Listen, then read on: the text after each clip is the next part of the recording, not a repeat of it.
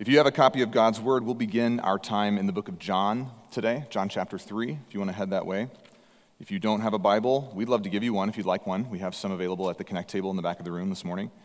And if you would like to follow along with a tablet, your smartphone, whatever else, that's great. We'll also have the words for you on the screen. Today is week 3 of our series called Welcome Home. This is the last week of this series. We don't usually do series this short, but we really only needed to address 3 topics, so we took 3 weeks to do that. You heard in the video today, even if this is your first week with us in the last 3 weeks, 3 terms defined. And so I want to start this morning by showing you those terms again, giving you those definitions, because we need to share an understanding of what it is that I mean when I use terms like hospitality or generosity or stewardship in order to understand what we're talking about. So first, I'll talk to you about hospitality. This is where we began 2 weeks ago. We defined hospitality as showing mercy to our neighbors by sharing our domestic rhythms. So if you're a note taker, that's going to stay on the screen for a few minutes. You can write that down. To zoom out just a little bit here and remind you what we're trying to accomplish in this series, I'm trying to help you understand ways that in the New Testament, Jesus has instructions for, expectations for his people that connect person to person. They connect people who are following Jesus with people who are not following Jesus, whether they think they are and they're not, or they are running from God on purpose, or they've never gotten close enough to the church to really know who Jesus is. And so categorically, looking at hospitality, we said that this is a great way that Jesus has provided us with lots of examples of in the New Testament of how to connect our lives as followers of Jesus to those who maybe have never actually experienced the real Jesus or his church, people we might refer to as unchurched or lost, to use Jesus' word, the marginalized. We said 2 weeks ago that not only does hospitality connect us with the unchurched, but it also uniquely calls attention to what Jesus is offering a person who is unchurched. That as we invite a person like that into community, around a table, into a setting of belonging, we are communicating to them that Jesus is offering them that in an eternal sense. What we can do is only temporal. We can only help a person for a little while, but we get them close so that we can introduce them to Jesus and that they can ultimately find a seat at his table by way of repentance. Last week we talked about generosity. We defined generosity as participating in the future of another by giving without reciprocity, giving without getting anything in return. And generosity functions the same way in the life of those who have been near to Jesus in their past but have now walked away, as hospitality does to those who have never been close to Christ or his church. People who maybe have intentionally created distance between themselves and the church because of an experience, because of pain, because of abuse or misuse on behalf of a pastor or someone else who claimed Christ as their Savior. These are the kinds of people who we might refer to not as unchurched. They have some experience. They may have been churched, to use that term, but maybe de-churched would be the word here. Folks who have willingly, intentionally, and probably for somewhat of a good reason, stepped away from the life of the church. People who got close enough to be following Jesus to get hurt by people who said that they were. And so we said last week that generosity connects us to the de-churched, and, just like hospitality does this for the unchurched, generosity calls the de-churched back into a setting that they really desperately want to be a part of. That Jesus is offering them love, he's offering them care, that there's an opportunity to find healing, that they can have purpose, and that they can have access to Jesus directly, and all without strings attached. That's what we mean when we say without reciprocity. Today we're going to look at stewardship. We define stewardship this way: to cultivate creation as image bearers to the Creator. So because we bear the image of God as human beings, and then even more than that, because we bear the image of the firstborn of the new creation, Jesus Christ, we have a responsibility to be cultivating life in the lives of other people. And stewardship is going to connect us to our third category of person. Whereas we've already dealt with the unchurched, we've dealt last week with the de-churched, this week we're going to deal with a category of people whom I will call the religiously established. People who are practicing something, and they're doing it rigorously, and they're doing it aggressively, and they're doing it consistently, but it is itself devoid of Jesus, the presence of the Spirit of God in their life. Stewardship is different from hospitality and generosity because there's a huge difference in the attitude and worldview of a person who is religiously established compared to those who are unchurched or de-churched. Whereas when you deal with a person who is unchurched or you deal with a person who's de-churched, they'll at least be honest with you typically. They may be so honest that makes you really uncomfortable and kind of breaks the categories of how you normally have polite Christian conversation with your friends, but they'll tell you the truth. And in my experience, when people like that come to meet Jesus, they make the absolute best disciples because they are all in, whereas they used to be all out. However, the religiously established find a way, a human way, to straddle the wall between the world and God's kingdom and to walk that line for their whole life, and it can be almost impossible at times to communicate with a person like that about their need for Jesus. So thankfully, Jesus does some of that in the scriptures. Before we can get into the idea of stewardship as evangelism, to call back to 2 weeks ago, that word that we're trying to interact with, how do we tell people the good news of Jesus? We need to establish that there actually are religious people who actually do still need Jesus. So that brings us to John chapter 3. In John chapter 3, Jesus has a meeting with a man whose name is Nicodemus. Nicodemus was a part of a group of people called the Pharisees. John will tell us that right out of the gate when we get to these verses. And because of that, Nicodemus was directly opposed to the teaching of Jesus, even if he didn't know it yet. As Jesus' ministry would continue to grow in scope, in scale, and effectiveness, he would become more and more and more offensive to the established religious leaders of his day, to the point that they eventually got so mad at Jesus that they killed him. That's the thing that drove the Jewish people to murder Jesus Christ, was that his teaching was too paradigm shifting for them. It was too much for them to comprehend and handle. So in this particular story, a man named Nicodemus comes to Jesus early in his ministry. Jesus has only done one miracle at this point, and he comes at nighttime, which I think is very interesting and a specific detail that the Bible gives us on purpose. I believe Nicodemus is here to meet with Jesus without anybody else finding out, without it challenging Nicodemus' religious reputation. Let's hear now Jesus' interaction with Nicodemus. John chapter 3, verse 1. There was a man of the Pharisees who was named Nicodemus, and he was a ruler of the Jews. So he has religious and ethnic responsibility and weight in his community. Maybe those are some of the reasons why verse 2 tells us that he came to Jesus by night and said to him, Rabbi, or teacher, we the Pharisees know that you are a teacher who has come from God, for no one can do these signs that you do unless God is with him. And then here's Jesus' response to Nicodemus. He says, truly, truly, or I'm telling you the truth, I say to you, unless one is born again, he cannot see the kingdom of God. So Nicodemus wants to have a conversation with Jesus about how talented Jesus is, how maybe he has a lot of potential in the religious establishment. Maybe Nicodemus is coming to recruit Jesus to be a Sunday school teacher or to join his residency at his church or to be an apprentice in his ministry so that eventually they can launch Jesus and he can go do his own thing. That's probably Nicodemus' perspective here. Older than Jesus, he thinks he's wiser than Jesus.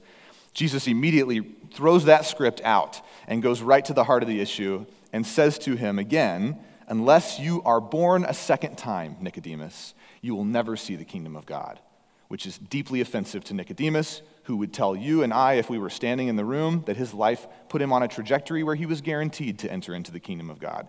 And now this upstart rabbi from the middle of nowhere is telling him that he has to be born a second time, a concept you and I are familiar with. Nicodemus has never heard this before. So he answers Jesus in verse 4. He says, how can a man be born when he is old?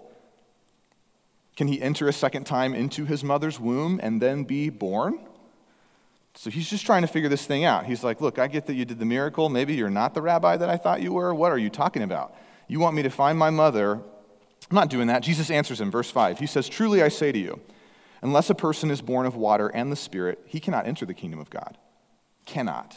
Not might not has a higher probability of doing this. He says it's impossible. Jesus has the authority to tell a religious man, you're not going to make it in unless you're born of water and the Spirit. Why? Verse 6. He says, that which is born of the flesh is flesh. That's you, Nicodemus, your flesh. But that which is born of the Spirit is spirit. Nicodemus is a very religious man. You and I would probably pretty comfortably use the label good person for him. You would say he's a good guy. Even if you don't like his personality as a hyper-religious person, we would probably admit that he's living his life decently well, at least externally. Nicodemus is the kind of person who would be on time for temple worship every week in his community. He would probably get there early. Nicodemus would arrive to the temple in time to check his kids into their kids' classes. He would probably help with setup a little bit, and he would even be in the room with enough time to sing all 4 songs. Some of y'all didn't even know we sing 4 songs. You were like, that's how many we do. Okay, so I think you're early enough. Yeah. Nicodemus says the right things. He gives his money to the temple at the right time. He does it in a way where people can see him, so he gets plenty of credit for that. He says his prayers. He reads his Bible, his Old Testament scriptures. And he sounds like a good guy overall. I mean, he would roughly fit into our community here, though he might be a little more formal than some of us. So why, when we read John 3, and this man comes to Jesus by night, by cover of darkness, to try to interact with Jesus, why is Jesus immediately so confrontational? To tell this guy, you're never going to make it into God's kingdom. I mean, good grief. Like, that feels like people standing on a street corner with a big sign that says repent or burn a little bit, doesn't it? I mean, it's more personal because it's in the setting of a home at nighttime, but goodness, Jesus goes right for the heart of the issue. What would Jesus know about a man like Nicodemus, a person that he's just met like seconds before as this guy entered into the home where Jesus and his disciples are staying, that would give him the authority to say to him, you need to start all the way over. We don't need to adjust the path that you're on. This isn't a fork in the road where you make a choice for good or evil. You need to be born a second time, Nicodemus. You're an old man now. You need to become a young infant spiritually and grow. Because Nicodemus is a Pharisee. That's what this boils down to. The affiliative party, the culture that Pharisees were a part of, the religious standing they had, the political standing, the ethnic standing, they represented something to Jesus. And for that reason, because Jesus has a lot of issues with the Pharisees, he's able to look at a man named Nicodemus who's living just like a Pharisee would, sneaking off to a meeting at nighttime so that it doesn't have to damage his reputation to be seen with Jesus. And Jesus addresses his heart. He deals with the lack of sufficiency that Nicodemus' religiosity offers him. In other words, Nicodemus has done a lot of good things. Jesus doesn't denounce any of those things, and I'm not here to do that either. But he looks Nicodemus in the face and he says, there's something left to do. There's still some work to be done, and it's not actually work that you can do. If we were to go on and read the rest of John chapter 3, the most famous verse in the Bible is John 3:16. It's Jesus speaking to Nicodemus and saying, I came to save you from yourself. Jesus makes a call back to the book of Numbers, the idea of a serpent being held up on a pole. Jesus says, so too the Son of Man has to be held up, and any who would look to him can be saved. Jesus isn't just there to pick on Nicodemus. He offers him a solution, but it starts with a very candid conversation about how unable Nicodemus is to enter into God's kingdom on his own.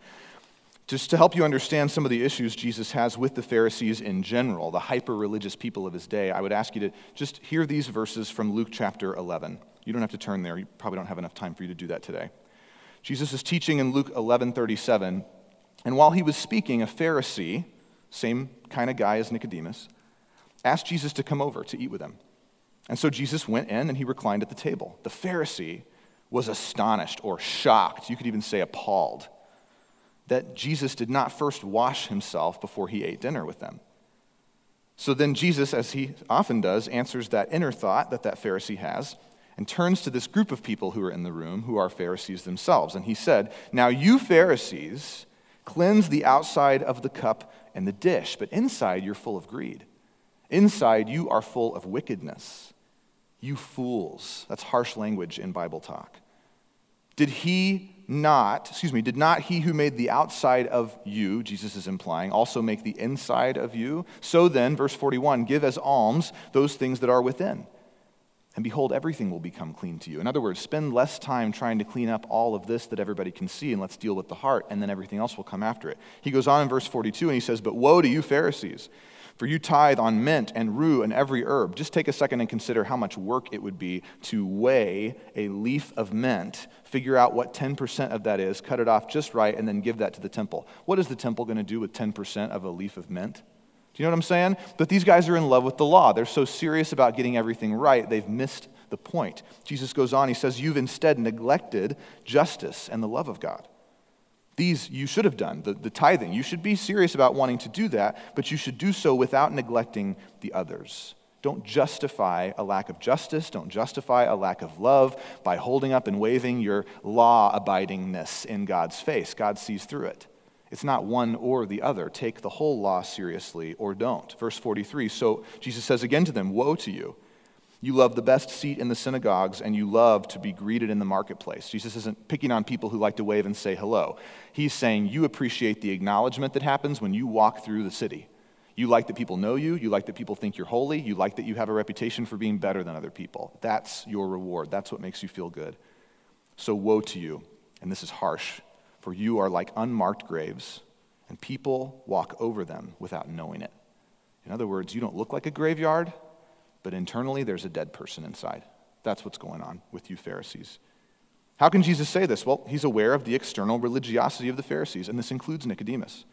Jesus could confidently say to Nicodemus, you have to start your life all the way over and be born again spiritually based only on the hyper-religious culture of the Pharisees.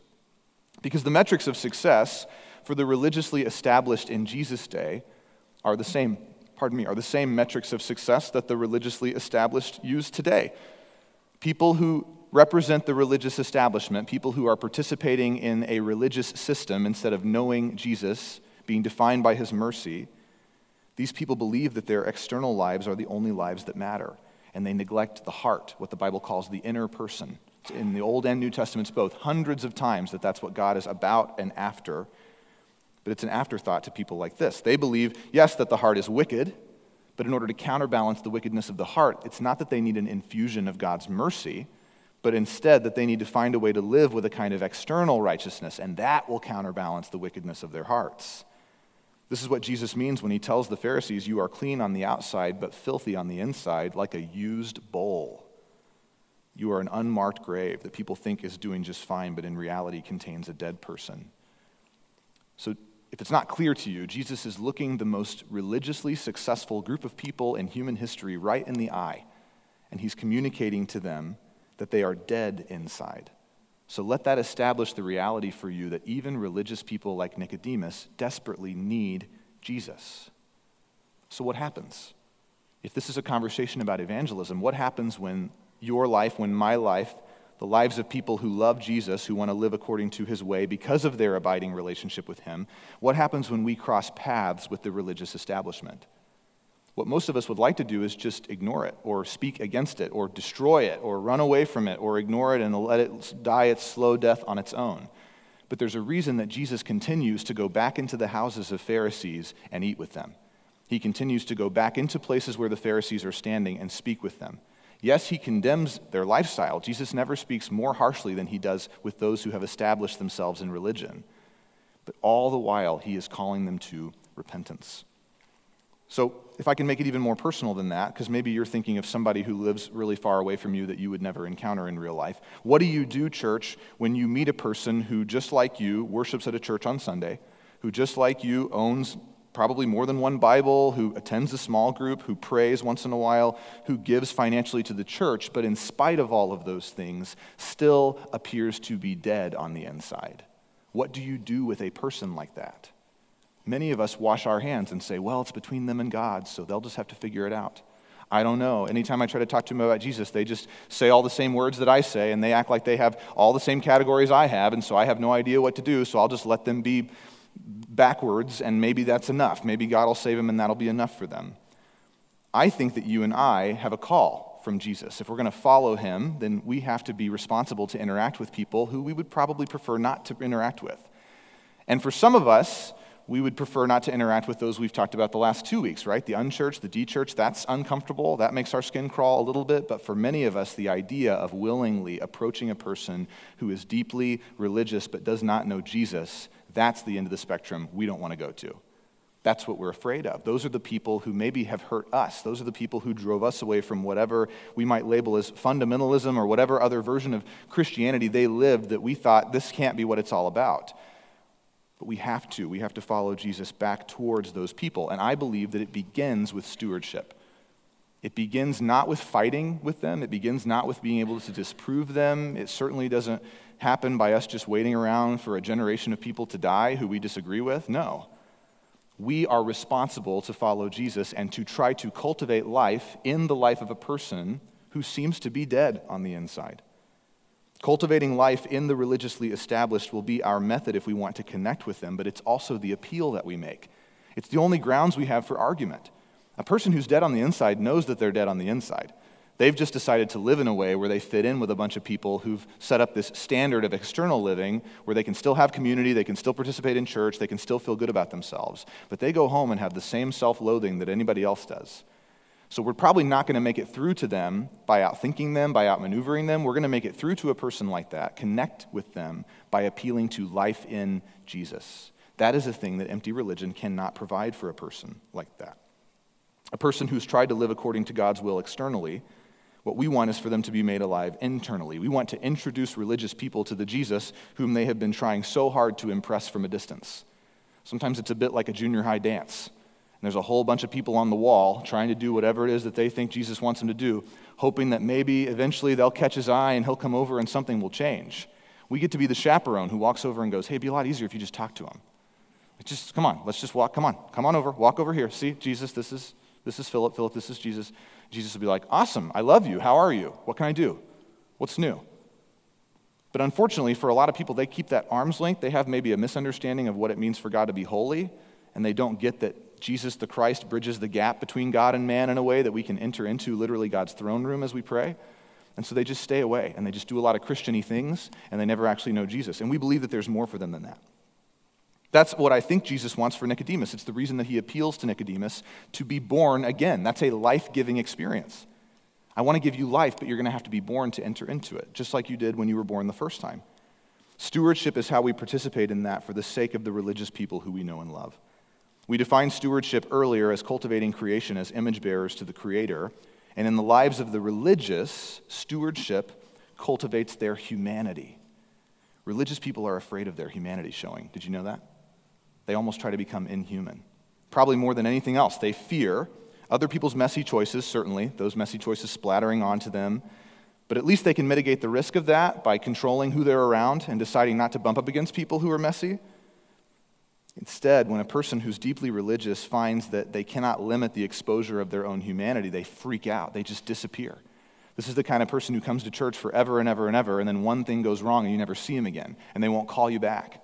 And there's no way to reconnect because to them, they failed, and if they failed, they don't fit anymore. Which tells me that the foundation of their relationship with the church is not mercy. It's not grace. It's performance-based for them. We believe Jesus can set people free from that. The way that we cultivate humanity in the religious is by demonstrating how Jesus' way is different, how it's better than whatever they have going on. And so what I want to do for you quickly is I want to identify two patterns that I believe in the Western church have led to the over-religification, if you'll let me make a word up today, of the Western church. Two ideas here. Here's number one. This is a problem. We don't know the Bible, and we don't care. You could say, well, that's two problems. It is, but it's really one problem married together. We just don't. We don't really know the Bible, and it doesn't really bother us that bad. Because we all have one. We carry one around probably on our cell phone everywhere that we go, and we just don't look at it that much. We don't think about it that much. We don't have any sense of urgency. There's no willing submission to the Spirit to understand God's Word in its totality and its context. We just kind of get an hour of it a week and feel pretty good about that and kind of go, well, God, I showed up, so if there was a thing you wanted me to know, you should have told me then. That's when I had time. We meet on Sundays. I'll see you then again. 2, we are spiritually either unformed, most of us, younger people, or malformed, formed the wrong way, some of us who might be a little older. These are two major problems that I think have led to the over-religiousness of the Western church. It's become so married to and obsessed with ceremony and rites and rituals and has not a lot of care for the Christ himself. So let me tap into that first idea that we don't know the Bible and we don't care. I believe that the religious learn the Bible as a set of principles first. This is their lens through which they view God's word. They read the scriptures only for instruction, and they tend to pick up most of their Christian concepts not actually from the Bible itself, but from interpreters, people like preachers or radio show hosts or TV personalities, frankly, some of whom aren't even Christians and don't claim to be. But as long as they're peddling Bible verses, we go, that's the right thing, and we just consume that and think that it's going to be good for us. So can we be surprised then that we meet so many people, maybe you don't, maybe it's just me, I'll say it for me personally, can I be surprised that I meet so many people who are deeply angry or have some kind of serious phobia in their life about race or gender or some other religion, yet they claim with their mouth that Jesus is not only their Savior, which that's a claim you can kind of make without necessarily aligning Jesus' thoughts with your thoughts, but they claim him as Lord. How does that work? How do we claim Christ as Lord and then be diametrically opposed to his ideas? In any era of history, if a person claimed the name of a king or an emperor as their Lord, yet with their life they went to war with that person's ideas and priorities, there's a label for a person like that. They're called a traitor. Yet, in 2021, from what I can tell, we have churches who are composed of people who claim Jesus with their words, but who are actually living out a war against his ideas and priorities. The author Kristen Dumais said this about evangelicalism of today in her book, Jesus and John Wayne. She said, among evangelicals, high levels of theological illiteracy mean that many quote-unquote evangelicals, because that's very hard to define today, they hold views traditionally defined as heresy in the church, calling into question the centrality of theology to evangelicalism in general. We just don't know the Bible that well. And we're pretty willing, as long as we like the person who's standing on stage, to more or less adopt whatever ideas they tell us we should adopt. I've wondered many times in the past, if I were to actually preach heresy to you, would you know? Would it even hit your radar? Or would you go, oh, that's a new idea. That sounds cool. Let's try that now. We have to know God's word. I understand that what I'm saying to you is somewhat of an indictment, but this is the way that we build a bridge to a lot of people around us who are living out a thing that they are calling Christianity that doesn't have a Christ at the center of it. We're not going to be able to do that if we don't know God's word. So I want to just do this. Maybe this will be fun for you. We're going to play a quick game, okay? I have 5 stories that we're going to put on the screen. And of these 5 stories, 3 of them are in your Bible. 2 of them are not. I'm not going to tell you what they are beforehand. I'm going to give you a chance to tell me. If you're brave enough, some of you are right now, you're just going to sit on your hands and you're not even going to participate. That's fine. That's between you and the Lord. Those of us who participate, I think we're going to have a good time. So I'm just going to quickly read through these really fast. First, I want you to consider this one. This is King Og. We have that one. Yep, the giant who slept in an iron bed 13 and a half feet long. Maybe it's in the Bible, maybe it's not. Number 2, Onesimus, the runaway slave who likely went on to become the second bishop in Ephesus. Number 3, Kagaz the prophet, who God used to judge the city of Bathsheba. Number 4, Zelophehad's daughters, Mela, Noah, Hagla. Let's throw out a prayer for Hagla. Any girl with Hag in her name, that's not good. Milcah and Tirzah, who begged God to change his law, and then he did change his law. Number 5, Junia the silversmith, who forged the nails used to crucify the apostle Peter upside down. So here's what we're going to do. I'm going to ask you to be brave if you would and participate a little bit. Maybe this will shake you awake. King Og the giant, who slept in an iron bed 13 and a half feet long. If you think that is a story in your Bible, would you raise your hand? Okay? Show us. Yep, that's Deuteronomy 3. He's the last giant king in the Old Testament. I don't know why he's the last one, but he's it. There were no more after him. That's in the scriptures. Okay, number 2, Onesimus, the runaway slave, who likely became the second bishop of Ephesus. Again, raise a hand if this is in the Bible. Show us. Yep, that's the letter to Philemon. The Apostle Paul wrote to Philemon about Onesimus the slave and said, he's been saved now. I'm sending him back to you as a brother in Christ, not as a slave to be lorded over any longer. Number 3, Kagaz the prophet, who God used to judge the city of Bathsheba. Anybody think this one is in the Bible? You're probably picking up on the pattern at this point. Show us. Yeah, it's not. I made the word Kagaz up, and Bathsheba was a person, not a city. All right. Now, last one here, because you know that 2 of these are false. So if the next one's true, then the last one's false. If the next one's false, the last one's true. So they're going to both show up at the same time here. Zelophehad's daughters, Mela, Noah, Hagla, Milcah, and Tirzah, who begged God to change his law, and he did. If you think that one's true and number 5 is false, put a hand up for me. Show us. Numbers 21. Crazy story. Moses has just handed down the law of God to God's people. There's a hierarchical, patriarchal system of how names pass down through sons. Zelophehad has 5 daughters, none of them are married. They come to Moses and say, hey, according to this ruling that you made today, we're going to lose everything we had. Yet our father was faithful and zealous for the Lord and just happened to not have any sons. Is that right? Will you please appeal to God? Moses goes before God and God says, yeah, they're right. Let's make an adjustment to those clauses. And then Moses hands back down a law that's a little bit different. Pretty cool. Junia is an apostle in the New Testament. There's a silversmith in Acts chapter 19. You wouldn't probably crucify somebody with silver nails because they probably wouldn't hold up a human body. So there's some reasons why number 5 is not true. But here's what's interesting to me, okay? I know some of those are more obscure texts.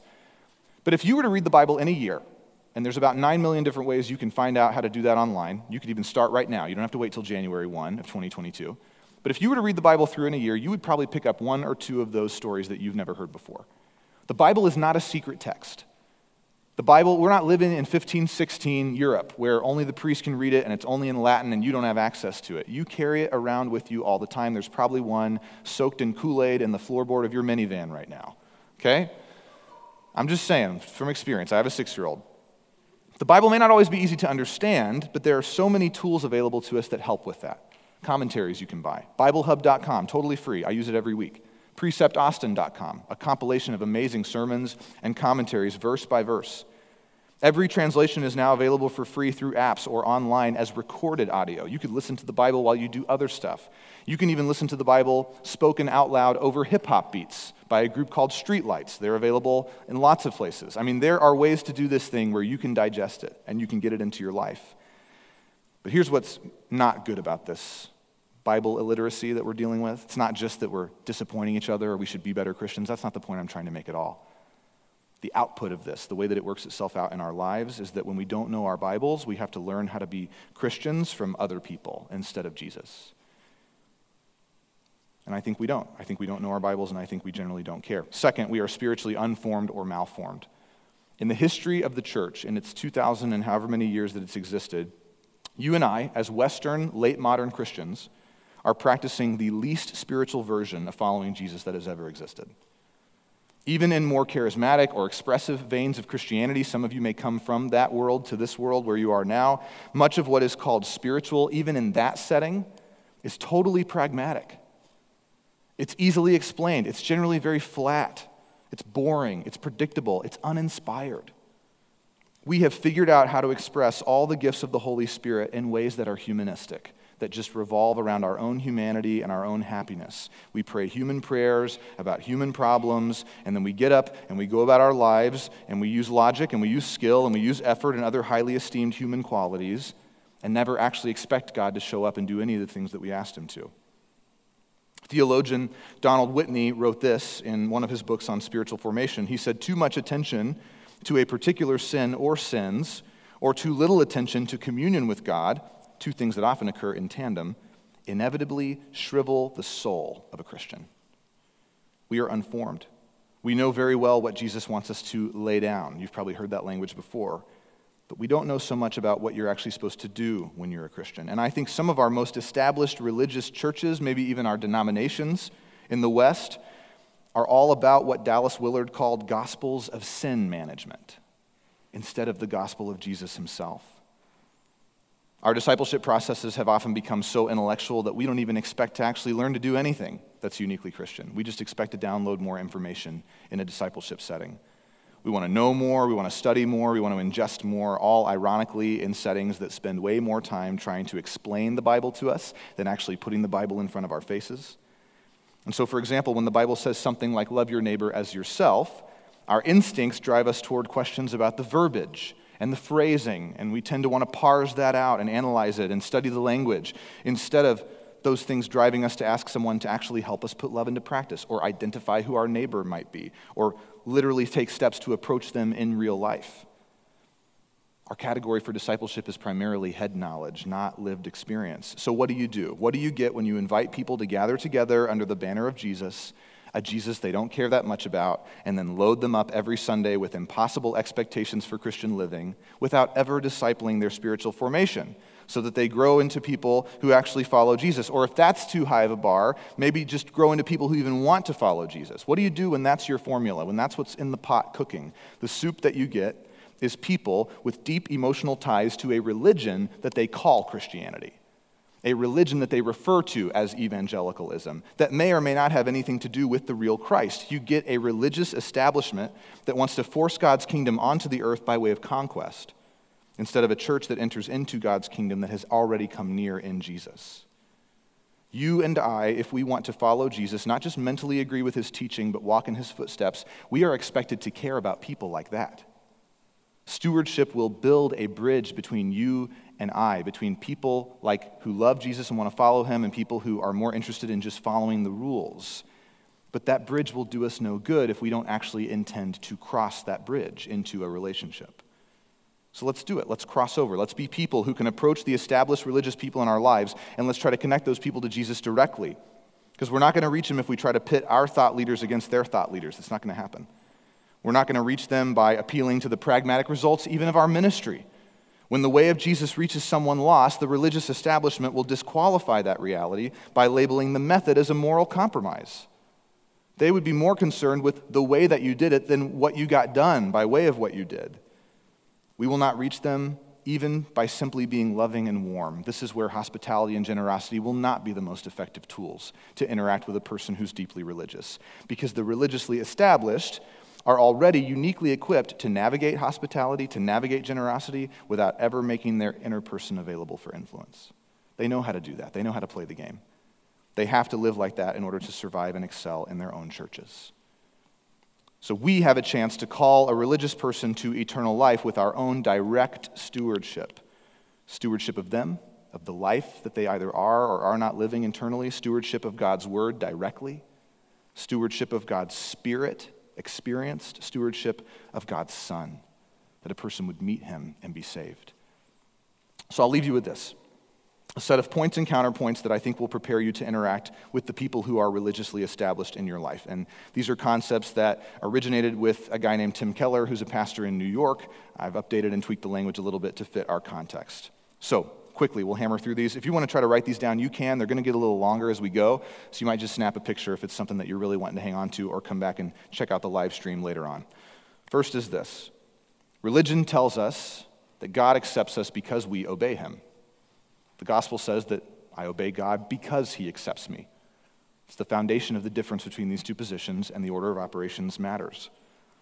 Next, religion says that I am motivated to obey God because I am afraid of him, and because I am ultimately insecure in my standing with him. The gospel says that I am motivated to obey because I live with grateful joy. I have much to give away because I'm not worried about my standing with God. Next, religion informs us that criticism should infuriate or devastate me because I can't handle seeing myself as anything other than a good person. When you threaten that, you threaten the core of who I am. But the gospel means that I don't need to think of myself as a good person because my identity is not based on my performance. I can handle criticism. You're not telling me anything I don't already know about myself. Next, religion says that I owe God 10% of everything that I have. I must give 10% of my income to the church, or else I risk God's wrath against me. And I may give reluctantly, but I am too afraid to not give at all. The gospel means that I can give generously and freely to the church, to the poor, to missionaries, to clinics, to schools, etc., because I believe that everything that I have belongs to God, and I cannot outgive him. And then finally, religion means that I secretly swing between pride, which means I'm unsympathetic to other people's failures, and self-loathing, which means I think I'm a failure myself. My inner identity is fluid, it is extreme, and it is volatile. The gospel means that, yes, I'm sinful, but I'm also accepted by Jesus. It means that I'm worse than you think I am, but I'm also more loved than I usually believe that I am. In Christ, I neither swagger nor snivel.